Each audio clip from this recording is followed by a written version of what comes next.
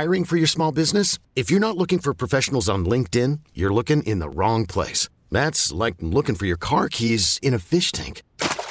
LinkedIn helps you hire professionals you can't find anywhere else, even those who aren't actively searching for a new job but might be open to the perfect role. In a given month, over 70% of LinkedIn users don't even visit other leading job sites. So start looking in the right place. With LinkedIn, you can hire professionals like a professional. Post your free job on linkedin.com/recommend today. This episode is brought to you by Progressive Insurance. Whether you love true crime or comedy, celebrity interviews or news, you call the shots on what's in your podcast queue. And guess what?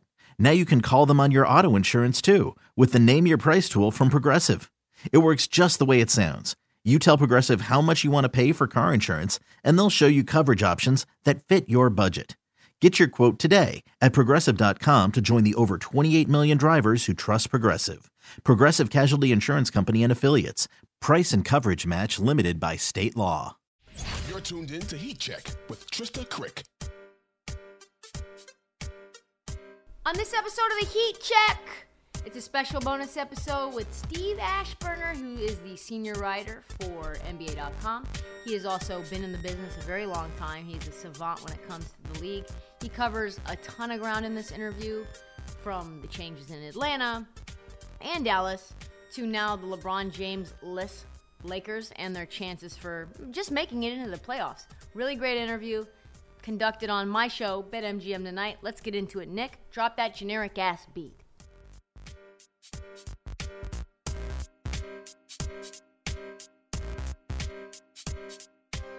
All right, so we start this interview out with the breaking news about LeBron James and his ankle injury or his foot injury or whatever it is. Steve breaks down that before we pivot into a discussion about the Pelicans. He's so knowledgeable, guys. So listen in. Yeah, hi guys. Thanks for having me on. If it truly is several weeks, and if that's not just throwing the marker out there to give him an opportunity to look like Willis Reed from back in the day and coming back when he's least expected, if it's legit, then it's going to be very difficult for the Lakers to climb up into serious playoff contention. Now, I'm not going to say they can't snag a play-in spot. To get, they're only, a couple games behind, if that, from the 10th seed. But to think that they can, with the new personnel and with LeBron out of the mix and teams game planning more for Anthony Davis and D'Angelo Russell, that's going to be a heavy lift. And so if it's multiple weeks, I think the Lakers are in serious trouble. Steve, one of the teams that we were all very high on was the Pelicans coming into the season. And I know that they've had injuries, right? You've had injuries to Brandon Ingram, to CJ McCollum, to Zion Williamson, Herb Jones. But outside of that, even when they have been together, they just haven't really been great defensively, which has been their calling card. And offensively sort of have been struggling as well. Like, what do you make of this decline outside of just the injuries? Well, that's like, how did you feel about the play, Mrs. Lincoln? That's a pretty big thing to get around that one bad situation. Zion Williamson, 29 games. If you'd told any of us at the beginning of the season he was only going to play 29 games, what would you think of the Pelicans' hopes? Now, you might say, well, they should be better than what they are. But, they're just off the 500 mark, so I don't know. I think the competition in the West is part of it with them. I get it. They probably haven't performed well, but it's hard to coalesce around anybody when your franchise guy is out so much. So I think that's been the worst of their problems. They're not a strong offensive team, but again, that when you got Zion Williams and you're counting on him to attack the rim and get multiple opportunities and collapse the defense and all that, everybody else suffers as well. So, they were playing well earlier. I get that. But once you get the sense that, you can't even count on, the players you need, I think the bottom can fall out. And it did kind of fall out there in the middle of January. The reason that I ask is because without Zion last year, they had that magical run, right? They played the Suns really tough. Defensively, they were able to get things done. And offensively, even integrating CJ McCollum into the lineup after the All-Star break, things just really clicked. And I guess I'm just curious of why it hasn't been able to click the same way this year. Yeah, well, it's a great question. I don't know whether Willie Green has run out of tricks in his bag, whether they were playing on an adrenaline situation, whether teams were underestimating them and not taking them as seriously on the schedule, and they opened eyes, and all of a sudden now they're more a priority. I mean, a lot of those intangible things can affect performance and make it difficult. But injuries with this team in particular jumps out at me. We also pivot over to the Mavericks. Steve, of course, weighs in on whether Kyrie and Luka can actually work this year before we then transition into the mess in Atlanta and whether it can be fixed. Really great discussion here. Enjoy it while it lasts. I have a hard time imagining permanence to this beyond what's left of this season and postseason for the Mavericks. It just doesn't. It's hard to imagine anything long-term with Kyrie anyway. I mean, there's always turmoil, there's always churning, there's always relocation. He wears out his welcomes. There's no reason to think that pattern is going to break in Dallas. It was an odd move when it took place. I mean, they sold us on it as, Luka needs a breather. Luka needs to get off the ball. His usage rate has to go down. And I guess, I mean, it makes sense from the standpoint that, Kyrie is a great bundle of skills, and, he will control the ball, as the best option that Luka's had. But I don't really like the fit. I think defensively they're going to pay a price, and I think Kyrie is going to want to, if he can, end up in Los Angeles with LeBron next season. Part of it is what they did after they won in 2011. They wanted to be, smarter and ahead of the curve, and they kind of broke up that team. Dirk Nowitzki had to put up with not a lot of help for most of his career in Dallas. You think of the best players, that he played with when they were a legit contender. I mean, what are you talking about? Josh Howard, an aging Jason Kidd. That has been a problem. I don't know why. I remember when Mark Cuban, I'm old enough to remember when Mark Cuban bought into the league. And you had owners and GMs around the league who were scared to death that Mark Cuban was going to get all the free agents. I mean, he was known for, putting little TVs, flat screen TVs in each player's dressing stall. These little niceties that might appeal to players. I know they had to, sort of keep that in check in terms of what would qualify as a salary cap violation. You can't do too much that's outside of salary to entice players. But, that was the fear that this new age owner was going to corner the market. And that's never really happened. And I think they face some of the financial realities that other teams face. They've never been, a real glamour market and free agent destination, and that really hasn't changed. And, then you look at when guys go there, who are they going to play with? I mean, there are probably as many stars who don't want to play with someone like Luka as do want to play with someone like him because they have to stand around and wait for him to distribute the ball or not. And, I think that clearly you look at it that way, and it's a mixed blessing. Yeah, no, you're right. Talking about people who stand around when they don't have the ball, Russell Westbrook sort of comes to mind as well. I'm curious about your thoughts on just this Quinn Snyder hiring at this point in the season, 5 years, but the first year is right now, the last 22 games of the season or whatever, and just the fit with Trae Young.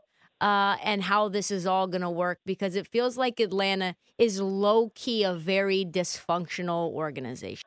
Well, just because you mentioned Russell Westbrook, I want to go on record and say that this latest episode, the trade deadline and all of that, did what I might have considered kind of unthinkable before that. And they made Russell Westbrook into a little bit of a victim for me. A little bit of he was scapegoated, I think. And it had me, or it has me, pulling for him to actually have, good impact on the Clippers. As far as Quinn Snyder, a couple of years ago, Minnesota blew out Ryan Saunders as coach, And they went outside the organization during the season, and they hired Chris Finch. They brought him in. It was controversial at the time that they didn't promote from within, even on an interim basis. And David Vanderpool, there were a lot of people that were upset that he was not the guy that was given that job because of minority considerations and everything. But Minnesota stuck with Finch, and next thing you know, he was able to use what was left of that season as a real-time training camp, as a way to really learn his roster. Now, that was a team sort of at a different point because they were hoping eventually to get to the postseason. But with Atlanta, I think it's some of that. I think that why wait? Why, if you can hire the guy now and he's the guy you believe you want, bring him in, let him have this runway to, whatever next season brings. But in the meantime, salvage what you can this year. They entered this season with fairly high hopes that they would bounce back from a year ago. The Eastern Conference Finals were just in 2021 where they overachieved and got there. So I think they haven't spit out the bit on this year. And as far as Trae Young, this is really going to fall to him. He's going to have to grow up and accept that he is a team leader. Team leaders have to do more. They have to attend to their teammates' games.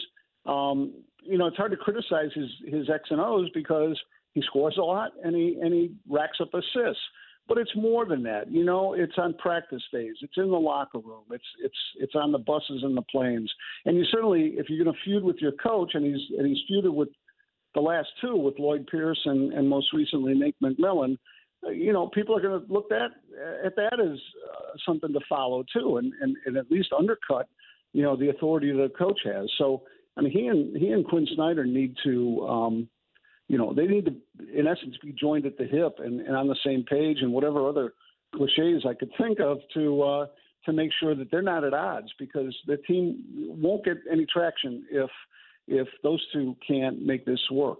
Quinn Snyder, obviously with Utah, had one of the best offenses in the league, but defensively they were abysmal. Do you think he can turn this defense around?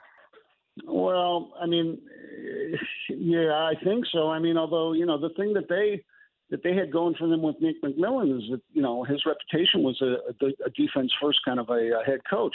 And I saw a stat just a few weeks ago that said the best five-man lineup in the league was defensively was Atlanta's, with Capella in the middle, with Trae Young and DeJounte Murray, and with DeAndre Hunter and John Collins as a fivesome, and that's their most used lineup, and right up there at the top in terms of defense. So it's when they go to the bench that things start to fall apart, and that's a good challenge for a coach, but they have the makings of it, I think, based on that starting lineup.